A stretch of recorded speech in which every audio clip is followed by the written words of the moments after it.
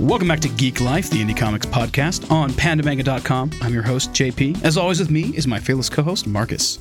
I'm like the Michael Bay film of podcast. I'm loud and sometimes impressive, but mostly a complete waste of your time. And back with us again, hopefully for a regular spot, but we shall see, the Brian.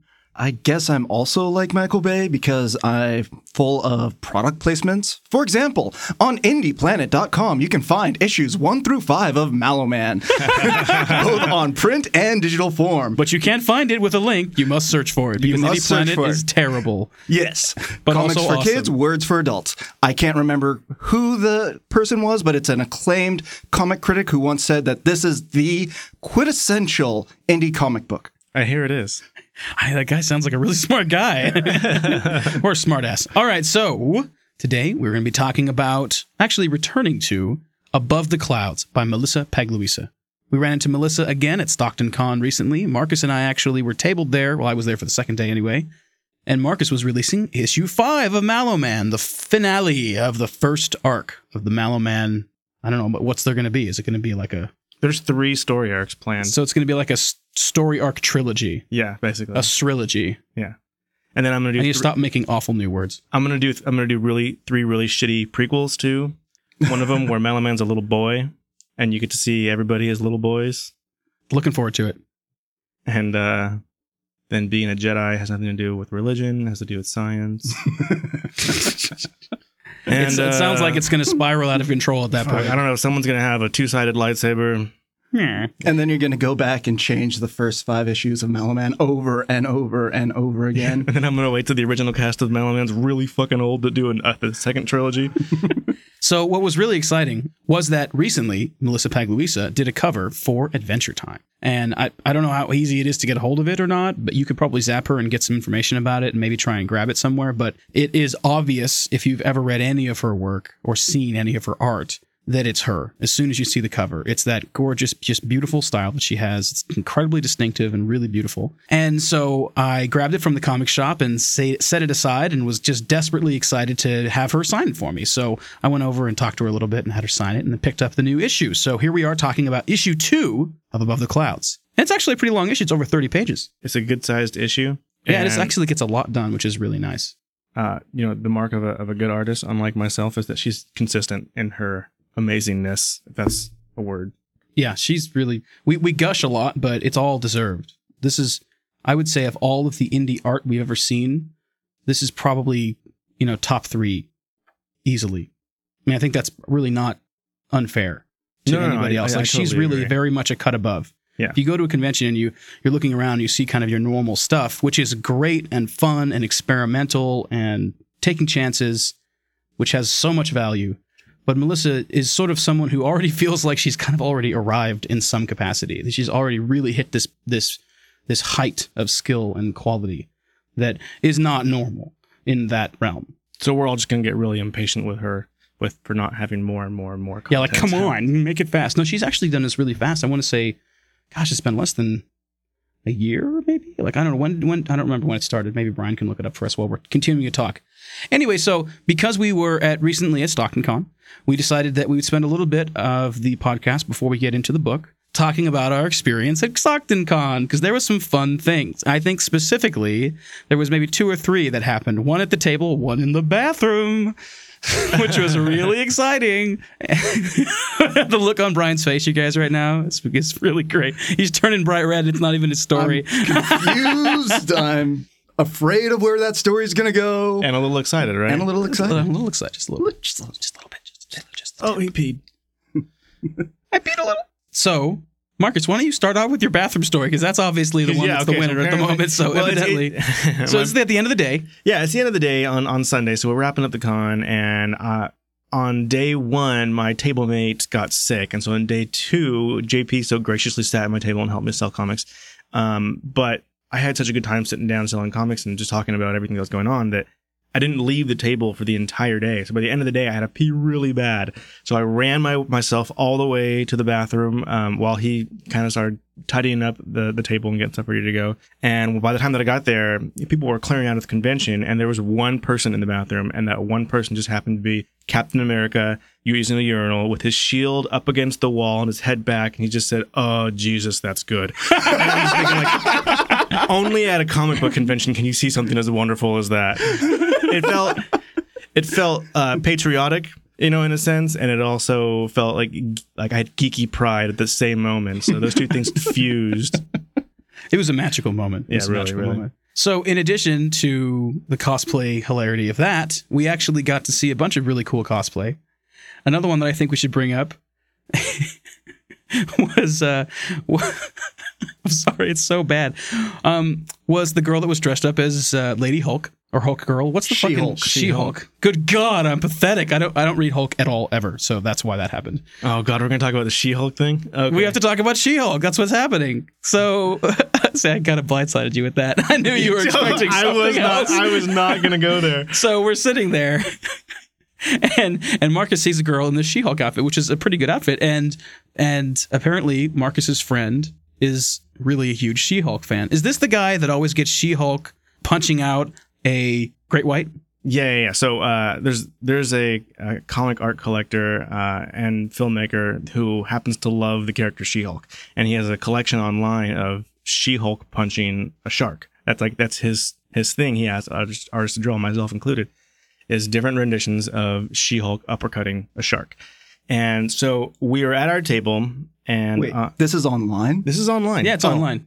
Yeah. What's the URL? We'll put a link. We'll put a link in the show We'll notes. put We'll a put a link link in the show notes. And Con, everyone's cosplay of everyone, and there happened to be a She-Hulk, and people A very pretty girl. a very, very pretty girl. I didn't see her face. She was talking. She was totally interested in this other table, not in ours. Directly across from us, and the way she chose to interact with them was to lean over onto their table. So she was like bent over with her butt facing us for a good 10 minutes. Oh, I mean, it was a long time. Yeah, enough time enough that it would have been uncomfortable after a while, but she was still doing that. Like, enough. she must have been flirting with the guy. She had to have been, or no something. question. Enough time went by that I considered, like, should I do this? Should I not do this? And I don't, people. But I'm listening sitting to this next right to now, Marcus, and I see him mulling this over. He's got his camera out, and he's kind of tilting his head back and forth. I'm like, People are gonna fucking hate me after this podcast. They're like, that guy's a pervert and an asshole. But you know what? I'm already dumpster baby racist. So let's just move on. I think we've established my level of maturity here. So I get my camera out, and it's a perfect shot of the rear end of She-Hulk, and it's obviously She-Hulk with green skin and the purple and white spandex. And I sent it to my friend, and he was happy. I was happy. I did my male camaraderie duty, my wingman duty.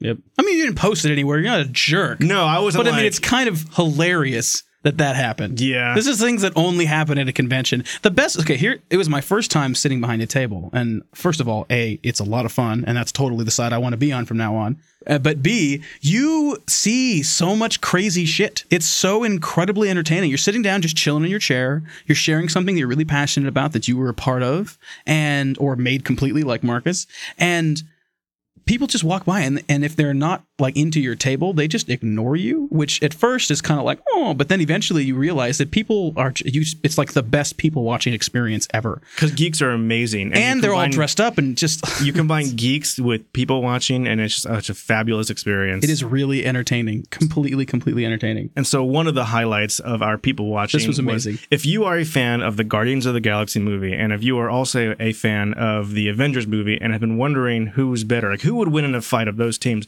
we had a preview at the con, basically, and we were center stage. Like it's almost like they were performing for us, because there were two cosplayers. It was right in front of us. Like they almost bumped into our table. Well, they apologized to us specifically. Oh, that's right. Yeah, they totally did. Go ahead. Well, okay, so we had Lady Rocket Raccoon, which is this girl in a skimpy Rocket Raccoon outfit with a big tail and an incredibly oversized, the size of her entire freaking body, gun. And then we had... skimpy bikini Lady Loki. And Lady Loki wanted to go check out something over there, and Lady Rocket really didn't want to do that. And Lady Rocket was a little taller and bigger than the other one. Like, not, like she's just like an Amazon woman.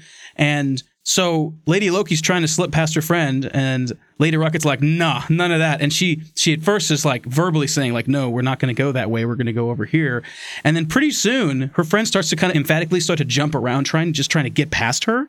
And the next thing you know, they're fighting each other. They're actually like voices raised. No, Like, I mean, it wasn't like fist fighting, but they both had these giant plays. So I mean, she had Loki's staff, and the other girl had the giant Rocket Raccoon, like quad shooter thing. And they started like smacking at each other with it and trying to slip by, and they like smacked some dude on the back of the head. Yeah, they were pulling a Three Stooges with a ladder routine where they were amazing. spinning around, and it was just hitting everything and everybody. And it took it took long enough for Marcus and I to observe this, look at each other, and kind of smile and nod and be like, "Yep, this is awesome," and keep watching. It's like only at a con, man. The crazy shit that happens at a con. Good times, good times. You got a little stalker at the table, which was nice. Well, not so much stalker, but a very oh my interested God, this person guy was a trip. in you. The s'mores guy? Yeah. Okay, so Marcus, his comic book is Mallow Man, and it's all about marshmallows saving the world. No, it's all about a crime-fighting marshmallow saving the world with his partner Bacon Boy. Correct. I heard that one. I heard that pitch once or twice. Anyway, so Marcus has free marshmallows and cheap marshmallow comic books right next to them. And he's hoping that people will make the jump from free to cheap. And so people come to the table and grab a marshmallow, and then he's like, hey, you like free marshmallows? Check out a free or a cheap comic book about marshmallows. Mallow Man saving the world with his partner Bacon Boy. And it's really fun. It was really a good time to see that. But it's first of all, brilliant. Like having the bowl of marshmallows at first is kind of like, what? But it's awesome. I sat back for literally 4 or 5 hours and watched people get magnetically drawn to the table because there was puffy sugar sweets. And they didn't even pay attention to what the table was. They were like, I mean, how many times do people ask you the question, why are there marshmallows here? Yeah, and they're like, it's a marshmallow comic book, and they go, oh, it's like, holy shit, there's a marshmallow on the cover. Thank you for leading into my pitch. It was really fun. Anyway, so as always happens, when people hear the pitch, they hear Marshmallow Man, a Bacon Man, Bacon Boy, right? And they're like, why don't you have bacon? Which is complicated. But then we had this other thought the other day. Somebody came by and they were like, hey, you should have like a s'mores, or maybe like you and a couple other tables partner. And one table has the chocolate, one table has the graham, one table has the marshmallows, and it's all that fun stuff. Anyway, so we started talking about s'mores a little bit, and so this guy who's like really tall, really pale, has this like bowl cut, and looks a little bit like Stephen King. See, I thought of him as a older Jim Carrey from Dumb and Dumber, like a really okay, yeah, very much like that, right? So he leans in uncomfortably close to the point where I sort of lean back in my chair, and he looks at me really seriously, and he goes, "Have you ever had s'mores?" And I'm like, "Yeah." He's like, "With chocolate and graham crackers?" "Yeah." "Like when you were a kid, right?" "Yeah." "It's really good." "Yeah." Have you had them over a campfire? Yeah. And we had this like really intense, creepy, like low voiced conversation. He's like, and he sort of stands up and then grabs one, puts it in his mouth, and walked away. And he kept coming around the table. So he was definitely into the indie comics thing. So, he gets a couple points for that. But this guy was creepy, dude. There's some people that you'll see, especially because I give away free marshmallows, that they come back just so they can take more food. And what's funny is that they're obviously free. I tell everybody that they're free. There's a sign that says marshmallows are free, yet people feel the need to try to like be sneaky and steal them from the bowl. Yeah. Yep. You see lots of like little hands reaching through parents and just grabbing one and going back in, like the monster eye sticking out of the sewage in Star Wars Episode 4. It just really quick. Take one, go back in. No, or like there'll be somebody checking out the table next to you, and they'll sort of sneak a little bit closer to your table, and their hand will come up and grab one, and we're like, those are free. And he's like, oh, thanks. I got caught. See, the thing is that they don't want to get guilted into buying a comic afterwards. See, here's Marcus's brilliance. Let me describe what's really happening here, okay? Marcus is like, free sugar. And people are like, oh, yay! And they come up to his table, they grab one, and they go, is this free? And you're like, well, it's free, and you also touched it, so it would be free anyway. So yeah, so go ahead and have it. And they're like, huh. And so they sit there and they take a bite of it, and then he's like, let me tell you about my comic book. And they're like, oh, I'm having his free marshmallow. I might as well hear his comic, otherwise I'm an asshole. I mean, how much of a jerk would you have to be to walk up and be like, "Are these free? Thanks, fuck off," and then leave? Oh, it happens though. It happens, but it doesn't happen a lot. It's way more common that people are like, "Ooh, marshmallows," and they go, "Oh, good. Oh, are those free? Oh, yeah, sure. Oh, thanks. Okay, let me tell you about my comic book. Okay, I can wait until I'm done with the marshmallow." And sure enough, he got sales like a savage out of people that had no idea, were not planning on buying his comic. They were just like, marshmallows. So people who run Artist Alley tables at cons, that's your advice for the day. Free food at your table. Lots of fun at the con. You go to cons, you guys. It's great. It's not that expensive. It's a bunch of fun. The people there mostly are pretty freaking great. Well, if you're in California, Stockton Con is off the hook. That's hands down my favorite con. I don't go to a whole lot of cons just as a civilian. I'd prefer to do behind the table stuff or, press stuff. That for me, that feels like I have, more something to do. I don't have $1 million to spend, and I'm not much of a fan art kind of guy. And so I tend to run out of Artist's Alley to enjoy. And lately, man, the panels have been like boring. Yeah. And so that's my jam, though. I like the indie comics and the panels. That's what I go for. And so you can't spend 8 hours, 6, 7 hours just doing indie comics and panels, especially if sometimes the panels aren't what you want. Well, especially if the Artist Alley that you're at in that area particularly is the same exact thing year after year, and they haven't updated new books. Yeah. Indie comic artists make at least one book a year. Yeah. Come on now. I know that's a lot of work. I know you got day jobs, and even though it's not what you really want to be doing, the day job, that is, got to make time to do at least one comic a year. Because you come back the next year, and people are like, oh, it's the same thing. Awesome. See you later. Yeah, basically. It doesn't work very well. And then if you're Marcus, you come back every year, and people are like, the new comic, yay!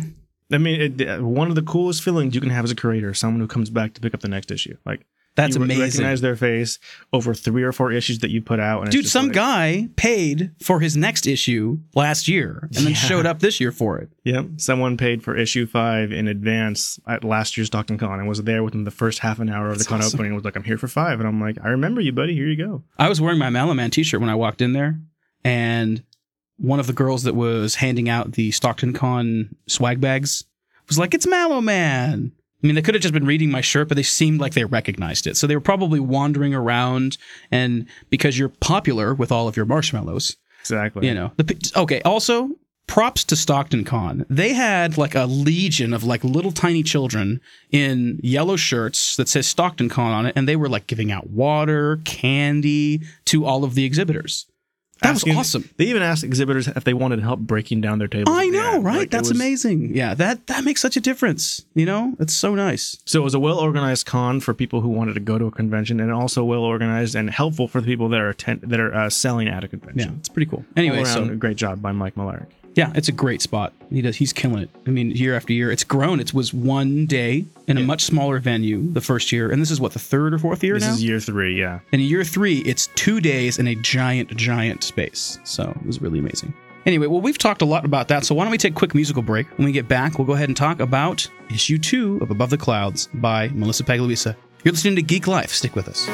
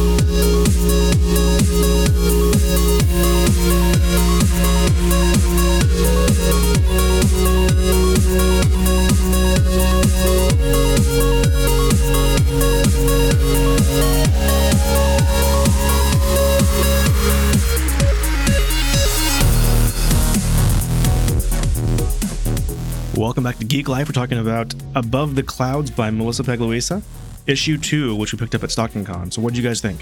Well, first of all, if you guys would like to read along, you can go ahead and go to @cloudscomic.com. That's cloudscomic.com. Now, we reviewed issue 1 and a little bit of issue 2 back in episode 66, and that also has an interview with Melissa on it. Hop over to episode 66, check it out. We'll wait. Just go ahead. Welcome back. So, oh god, we're cheesy. All right, so so issue 1A was really great. I mean, we've been fans of her work for a long time. She's been doing prints and things like that, and I think when I first met her, she was talking about working on a project of hers that she had decided to set aside to work on this. It was really actually great. We actually had her on the episode for an entire episode one time when we were talking about, I think it was tips for exhibiting at a convention. Anyway, that's a really good episode. So I'll put links to the episodes that she was involved in the show notes if you'd like to check out more Melissa Pegluisa goodness. Just go ahead and let's listen to everything we've ever recorded. Just go back to that's the best way. Start with episode 2. Episode 1 is really rough, ladies and gentlemen. Anyway, so Above the Clouds. Above the Clouds is about a girl named Eiley, which we butchered last time because, yeah. But Brian was gracious enough to actually read all of the notes for each page when he was reading it online. And the comments. And the comments, yes. Very, very smart. Anyway, so Eiley is the main character, and she's this short, curly, red-haired girl. Red or blonde? Reddish blonde, maybe strawberry blonde. Yeah. Adorable. Great character design. Incredibly expressive. Anyway, so essentially, I'll just recap a little bit of what happened in issue 1, and you guys jump in whenever you want. And I think our format will be a little different this time. Normally, we talk about the writing and the story, specifically, separate from the art, first. And then we jump back in and talk about the art. But with this comic, as you'll hear in a moment, I don't think that will work very well. They're sort of one with each other. You know, they're inseparable, the story and the art in this one. You can't really talk about them separately. That wouldn't work, I don't think. So anyway, issue 1. It's the story of Eiley, and she's like one of the ladies at this, and it's not really clear about, you know, where they're located or what their language is or their culture. It seems sort of Celtic in nature, but, you know, I think definitely it's Melissa's sort of own spin on things. Yeah. But anyway, so basically the warriors, the men have been gone doing manly things, maybe hunting, maybe fighting. I don't really know, but it seems like they're kind of coming back from a long journey. And, you know, the townsfolk, they sort of come out to meet them, and Eiley is looking forward to seeing this particular guy that she totally has a crush on. And he sort of immediately goes to a different girl, and she is crestfallen. It's actually her older sister. Again, now this is not something that you'll actually read if you just pick up the issues from at the convention from Melissa, because essentially the comic is split into 2 parts. You've got the part that it's a story about Eiley and her friend Cian. However, we're good at butchering names. It's here. terrible. That's part of what we do. So Eiley and Cian, they're friends, and Cian essentially is an artist and a writer, and he's working on this story. So he basically gives her the first chunk of the story when he comes back, and then immediately sort of wanders off and is starting to talk to the ladies and stuff. And she basically gets left aside. I get the sense that she's a little younger than the other girls, but still sort of you know, dating sort of age. Yeah. And so, but she's smaller. She's not as voluptuous, and so she gets kind of sidelined, and you can tell that she's having a hard time with that, and that the guys are not paying enough attention to her, specifically the one guy that she's really, really into. But Cian is really a good friend of hers, and you can tell they have some sort of friendly, almost brotherly, sisterly banter and interaction back and forth. But that part of the story, there's 0 dialogue, none. A little sound effects here and there, a couple of action lines and things like that shown to. Used to sort of show surprise or expression, things like that. But there's actually no dialogue, 0 words. Then, when Eiley opens up the book that Cian has been working on, his story, a tale about the guardians of this tree, the tree that has been dying, and this guardian basically goes on a journey to try and save this tree. And it's just gorgeous. It has this very sort of Studio Ghibli sort of deal. It immediately reminded me of that, protect the earth sort of idea, the very whimsical characters, beautiful, just, it's so pretty. Anyway, but that actually, the storybook itself actually has words. It actually has dialogue, voiceover, narration, all of it. as she's reading it. So basically, we don't get dialogue with the characters, the main characters, the characters at the center of the story, but the characters that she's reading about, we do get all of the information there. And so it's really interesting, and that's why I really didn't want to separate the art from the words and from the art from the story, because I feel like they're so intertwined, because by and large, especially issue 2, because there's really not a lot that goes into the storybook.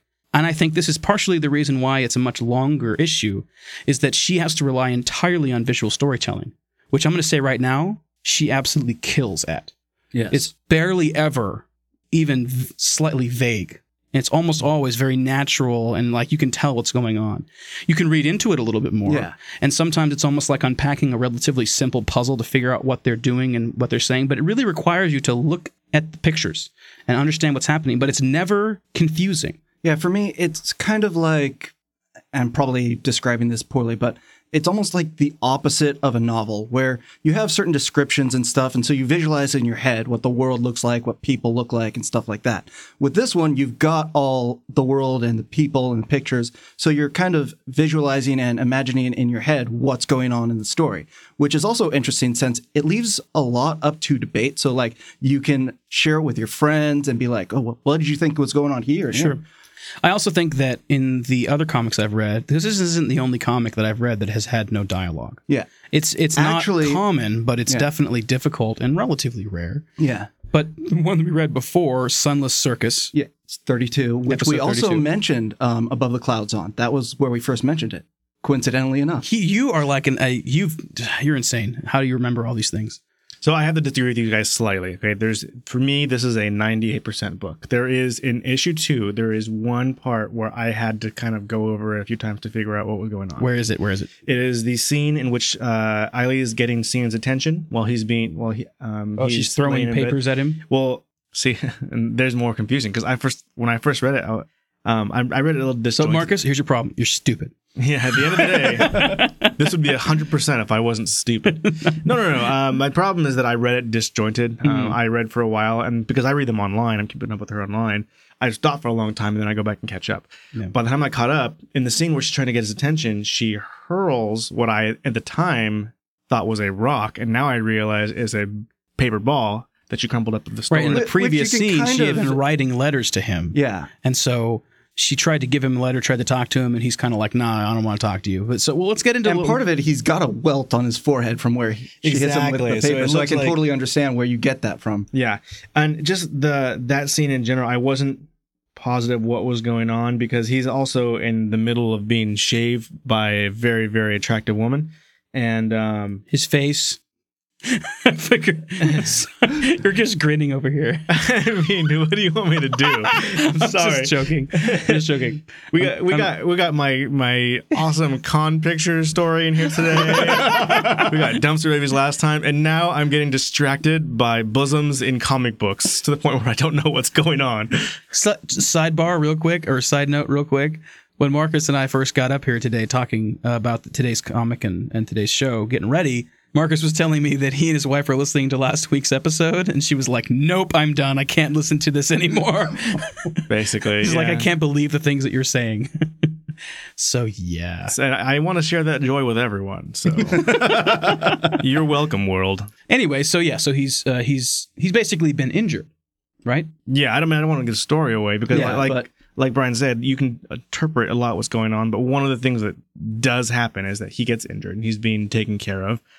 And then it's really sort of sweet because he goes through, I mean, obviously a long period of time of being, at least a couple days of being down, like bedridden. Yeah. And he's getting taken care of here and there. And she keeps trying to come in and see him. And she's always treated as a bit of a nuisance. Yes. You know? And so pretty soon she's like, you know what? I'm just going to send him messages, except instead of giving him messages like a normal person, she's like, I know, I'm going to bowl him up into a paper ball and then smack him on the head with him from the doorway because they can't kick me out if I'm outside the door. My interpretation is that she's jealous because there is a very attractive woman basically taking care of him. Yeah, but I get the sense that both of them, but I was going to say, I get the sense that both of them have other love interests than each other.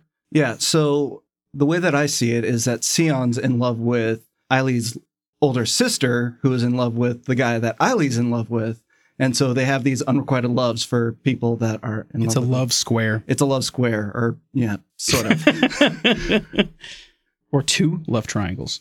Yeah, I guess you could say it that way. But then again, I like the love square. It makes so much less and more sense. yes. Moving on. Anyway, so there's definitely some unrequited love going on here, but issue 2 is really focusing on the relationship of Ailey and Xian.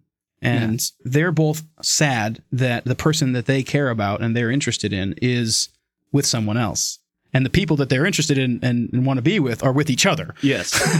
You know. And I gotta say, there was a scene where they're outside of Sion's room after he just like gets injured. Right. And the those two people that are in love with each other, the male guy, I was just like, what a douche. He's trying to make a move on this person while a friend of theirs is like seriously injured. He seems totally oblivious that Xian feels the way he does. Yeah. You know, there's no like care taken to not be having public displays of affection in front of them. Yeah. I mean, they're just off in their own little lovey-dovey world. Yeah.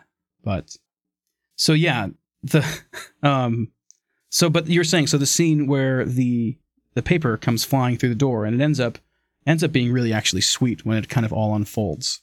And you know, I guess to defend the book from what you were saying, I feel like there perhaps are a couple points in the book where the purely visual storytelling, I'm sure, made it more difficult, and in some ways even hampered a little bit subtle character development that's going on here, because it's not super action-packed, this issue. There are a couple scenes that are exciting, and there's some big, full-body shots and movements and things like that, especially where Xian gets hurt. But much of this is subtle. It's, talking heads, shoulders up, busts, of people looking in these very expressive facial expressions and, the looks and the camera angles. It's all done very carefully to allow for us to understand and sort of glean what's going on, even though there's no words. Right. It was really, for the most part, very, very successful. And what I was going to say, defending, like I said, against what your point was earlier, is that yes, there are a few scenes where it's kind of like, wait, what's going on there? But by the time you get to the end of the book, everything is clear. And I also think that it could be partially because you were reading it in pieces like that. Oh, yeah, definitely. I think that just reading through the book. I totally attribute it to the fact that I've been reading it disjointedly. I mean, obviously, with any comic book, the best way to read it is just to sit down and read the entire issue as it was meant to be read. That's the point. That's why we put it, as comic book creators, in a package of an issue. We don't give out one page a week. We do that online, but that's not the best reading experience for the entirety. And I feel like even after something has been coming out for a while like that, it's nice to sit down and just go through it all. Yeah, for sure. And what's awesome is Melissa was smart. She put an archive section which breaks each chapter down. Totally. Her website's really a lot like her art. It is very clean and economical. Although it's got one minor complaint. You got to get rid of the host monster fave icon that's on top of the page. You need to know how. Email us. We'll tell you how to do that. Oh, the favicon? Yeah. Yeah. We can help you with that. Yeah. There's not a whole lot to say that we didn't say in the last podcast about the beauty of her artwork in general. But there is one page in particular that I want to give note to, and it is while she is walking away from Xian as he's recovering, and her combined of Ailey, what's her name? Ailey, yes. Ailey, a crow, and the smoke coming from a candle is beautiful. That's a poster. Needs to be a poster. It needs to be a poster. It does need to be a poster. There's a lot of stuff that could be a poster in this, really. But that in particular, I completely agree with you. When I was reading through that, I paused and, just where's Waldo on that thing? I just stared at it because it's so beautiful. It reminds me of the scene in the first issue where the caretaker is talking to the nature spirit that is comprised of all the birds that help save the caretaker, right? The caretaker gets kind of pulled away from this catastrophe that's happening, and then all the birds that were sort of saving him or her, it's ambiguous so far as to the gender, all of them sort of come together and form into this personification of nature spirit sort of creature. And then they have this conversation, but that scene also just blew my freaking mind. It's so beautiful. So there's a lot of really fine work in this. And the thing that's cool about it is that we knew going into this, reading the first issue, let alone coming into the second issue, we knew that Melissa's work was really, really top level. but the storytelling is actually like genuinely endearing and grabbing. It makes you care about the characters. You want to know what happens next. Even in issue 2, which I think arguably is probably one of the hardest storytelling-wise pieces to keep the audience's interest, because she's using, of the two styles, where you got the storybook with the actual dialogue and then the story with no dialogue, almost the entirety of issue 2 is all just in the normal world where there's no dialogue. Talk about a challenge. I mean, the level that her work will be ongoingly after she's finished with this project, her visual storytelling will be on a whole nother level where she's going to be able to be really economic with her words, which I think is really incredible. So, yeah, I know that we're just kind of saying the same things over and over again because there's not much more to say. It's a really great book. You should go read it at cloudcomics.com. Above the Clouds by Melissa Pagluisa. I mean, if this is the first time that you've heard us review Above the Clouds, you didn't catch the last episode, well, shame on you because we gave you a break to go listen to it. But second of all, if this is the first one, her comic could basically be used as a really, really great study for how you can use translucent colors, opaque colors, using the colors for your line art instead of just straight black, and how to tell a story without dialogue. It's produced well enough that it can be used as an educational tool. I think so. I would really love to have, like, sit down, invite her back into the studio, and pick her brain about what she's learned, advice she has to give, things she wish she knew going into this project about visual storytelling without dialogue and without narration. That it's just pictures telling stories, and somehow she still manages to get across the idea. I mean, it's really, that's amazing. It's amazing. And she's successful at it, which is even more amazing. It's not just she's taking on this big challenge as an independent comic artist. She's being successful at it, which is pretty incredible. So anyway, so I think that's about it, you guys, for today. So just so that the listeners know, since I haven't been on the show for a while, with my artist skills, I'm back at square one, somewhat literally. I'm down to drawing rectangles again, just so that I can get some experience with art. Yeah, Brian's been practicing. Yeah. So I'm just curious. This is watercolor, isn't it? Or this is all computer. Is it all computer? Totally digital. Okay. Totally digital. Yeah, I was curious because it looked very watercolory. It's totally digital. Okay. It is a watercolor kind of look. Yes. But it's all very pastel type colors. Yes. No, this is on the computer. She's using textures. This is kind of really high level computer comic book creation. Well, I mean, to the point where if someone's going to say that it's watercolor and they can't tell the difference between digital and watercolor, that's the proof right there. That's the biggest problem with computer stuff, is that a lot of the time you can see it's just too perfect. It's obvious that it's on the computer. It loses some of that charm, and her stuff maintains loads of charm, and it is completely computer. I mean, she does the sketches by hand, as far as I know. Last time we talked about it. And then scans it on, but she could just as easily be sketching on the computer and going all the way from there. So, but I get the feeling that she does sketch by hand. Like if you have issue 1, a copy of issue 1, and you look at the very, very back page, she shows you sketch work. You're right. So she does do sketch work, of course, but the lion's share of this is created, like I think all of the inking, all of the colors. That's computer, and it's done masterfully because it doesn't look like it was done on a computer. It looks like it was not done on a computer, to the point where you're sort of left going like, I wonder how she really did do this, That's pretty crazy. Yeah, there was actually something where I had to do a bit of a double take, though, story-wise. When Sion finally opens up one of the wads of paper that Eileen's been throwing at him, and he looks at it, and it says, like, this is what I think your character looks, or what she looks like. I was like, but wait a second, shouldn't we already know what that is? Because when you first see the book, there's actually an image in the book.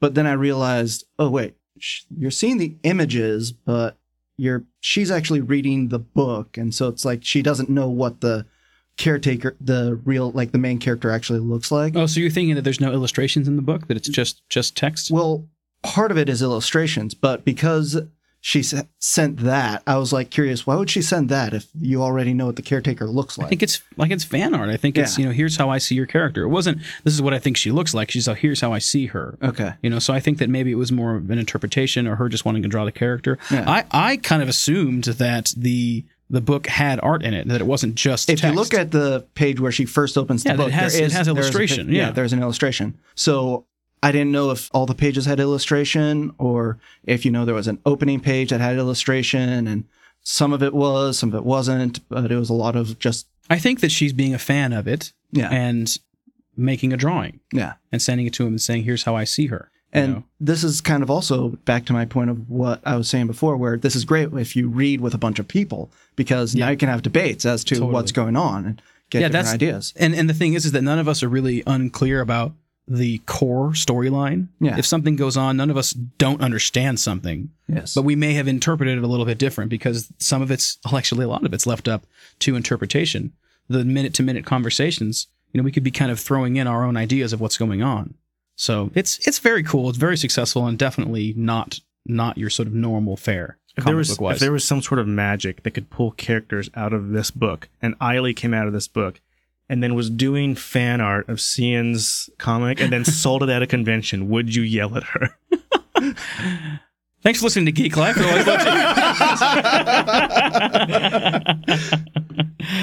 Oh, dude, I don't know. That's too complicated of a question. My opinions on fan art have grown and changed because after my little crazy complainy rant in the throes of being sick and tired, literally sick and tired, I've thought about it a lot, and I'm actually putting together a panel that I'd like to do, or like a lecture type thing that basically talks about how powerful it is, or how much power the consumer has.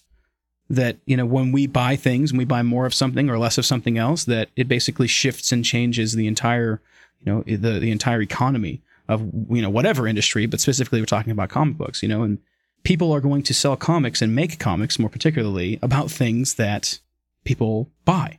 If you only make stuff that nobody wants to buy, then it's just going to be for funsies forever. You know what I mean? And I think that that's one of the reasons why it's kind of cool that indie comic artists sort of go, blah, I'm going to do my own thing. But that's also a lot of the time why a lot of it falls flat on its face. It's because it isn't responsive to what's wanted.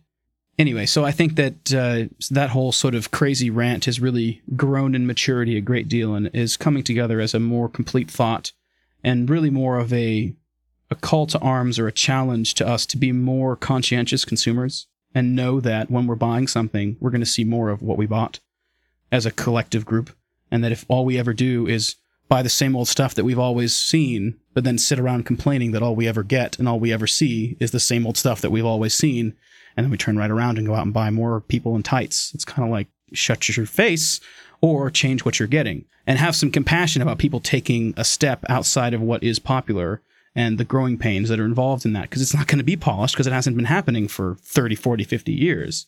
So anyway, that's a tiny piece of something I'm developing, and I think maybe we'll do an entire episode on it at some point. I was going to say, would you feel more comfortable doing a panel at a convention, or would you want to do an entire I want to get out there and talk about it. Because it comes from me feeling frustrated that people are so uninterested in patronizing or taking risks on independent and self-published comics, and that they're so much more willing to buy something that they're already familiar with, or buy fan art of something that they're already familiar with.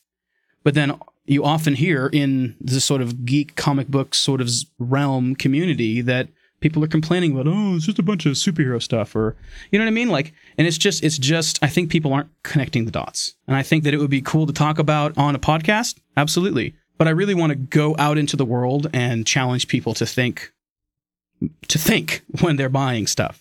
To not just bumble around and go like, oh, I like Spider-Man, I'm going to buy more Spider-Man stuff. It's like, cool, buy more Spider-Man stuff, but know that you're encouraging more Spider-Man. And if that's really what you want, and that's really what you want your influence to be, is I want more Spider-Man, then cool, rock on. That's fine. It's good. Want what you want. But know that what you buy, you're going to get more of that, because that's what the market will say, hey, this is ripe. This is an opportunity to make money. And, at the end of the day, people have to artists have to feed their children too. You can't be like, I'm just going to draw what I care about. My children can eat dirt. It's like, no, that's not real. You have to respond as an artist to what is wanted out there. So I think if we show that there's a market for things that are a little bit more different, a little bit more offbeat, and we're starting to see that with creator-owned stuff, things like what Mark Millar is doing, that's not normal comic book shit at all. No. At all. And it's popular. It is. It's successful because people are taking risks on it. So I don't know. I think it's a big conversation for us to get into. I don't think that it's time to talk about it now. So maybe we'll talk about it on a podcast as well, But I feel like I want to go out there and try to do something to affect the culture because I felt frustrated and impotent about it. I didn't want to be another guy who was another comic book geek, frustrated and complaining on, like that's just lame. Like I felt like if I'm going to have an opinion about something, I should try and do something about it instead of just have that opinion and then spew it all over everybody. Why don't we have a podcast that is all of that? We do a full episode dedicated to yours and my opinion on fan art and the effects it's having on the convention scene and independent artists. And we can involve John Harder maybe, and we can get maybe have another creator somewhere. Sure. Melissa, if you'd like to join us on this one. Yeah, that would be really interesting. And then we can follow it up with the panel, and that'll basically be people's, in addition to their comments on pandamanga.com, that'll be people's venue to live in person pick our brains on totally our opinion. Well, and it's funny that you bring Melissa involved because Melissa's answer to our question of how do you feel about fan art way back when we were not even really, that wasn't even a subject that we were thinking about. Fan art, good, bad, yes, no. We asked her about that because Marcus and I both are sort of in the camp of like, let's just try and make our own stuff. And she was like, yeah, that's true. That's what we want ideally. But she had a much more sort of well-developed and mature perspective, which was fan art brings people to the table. And maybe they buy the fan art this time, and then next year they've created a little bit of an emotional bank account with you, and they're like, oh, this person made this great print that I liked last year. I'm going to check out their comic book now. Or maybe it just pulls them to the table, and then they buy your comic book that time. Is it the heart, the deepest desire of a comic book or an independent publisher or comic creator to have people genuinely want, purchase, and ongoingly follow their own creation more than fan art that they might be making? Totally. But fan art kind of does have its place or its function, and so it's not begrudging, but it's sort of like a necessary evil was kind of my takeaway from that. And she didn't really use those words because she's more kind of like, it's fine. But she's like, it has a purpose. It gets people to the table. She's so classy. She's not crass like me. Yeah. Anyway, we can talk more about that the next time. We're rambling at this point. Thanks for listening to Geek Life. We always love to hear from our listeners. Please email us at geeklife@pandamanga.com with your questions, comments, and insights. Anyone interested in becoming a PM contributor, visit our contact page at contact.pandamanga.com and complete the form located there. Music has been provided by AirPlus Recordings. As always, links to the artists and songs featured on this episode are available in the show notes at podcast.pandamanga.com. Be sure to follow us on Twitter at IndieComics, the number 4all, and like us on Facebook at facebook.com/pandamanga.com. Oh, and while you're at it, give us a 4-star rating on iTunes. This is the Brian. We'll see you next time. Why not 5-star? Because there's no 5-star. Oh, really? 4-star? Yeah, it's a 4-star system. Yeah, actually, that's something important, you guys. Go rate us on iTunes. I know that sounds like needy, but that makes a big difference. It really does. The more ratings, the more actual reviews that we get on iTunes. iTunes is one of the biggest places people get a hold of podcasts. And if we can do something to climb up those ranks and be more relevant to searches that have something to do with what we're talking about, we get a lot more listeners. And it will be a really, really awesome support for those of you guys that really are regular listeners and like our work. And there's way more regular listeners than there are reviews, trust me. We would also be interested in hearing your comments and insights on Geek Life having its own Patreon account. If you don't know what Patreon is, head over to patreon.com and learn about the program. It's a great way to raise funds for an ongoing creative project like Geek Life Podcast. It's an exciting new way. It's essentially ongoing crowdfunding. So it's basically becoming a patron of X, Y, or Z, like the old days where somebody gets, a regular monthly or per project amount of money or pledge essentially ongoingly.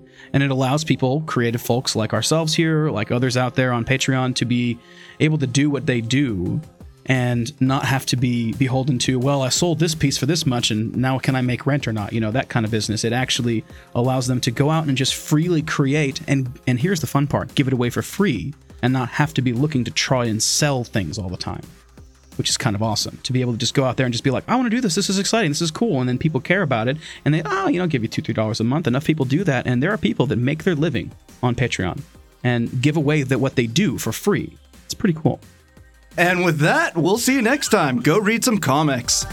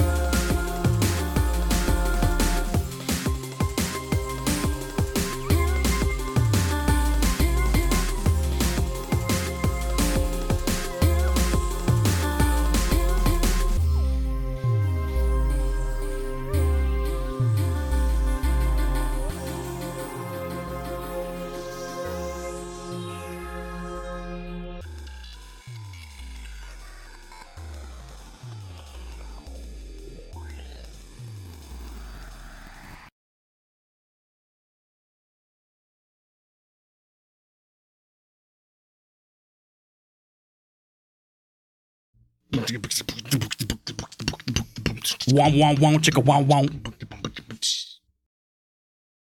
Of the subtle train bullshit that's happening right now. What if you forgot to edit that part out? And then Melissa's just like, what did you say? Train break. Not trains in my book. I don't understand what's happening. Is it still going? Yes. Well, yeah. Well, Yep. what the fuck was that?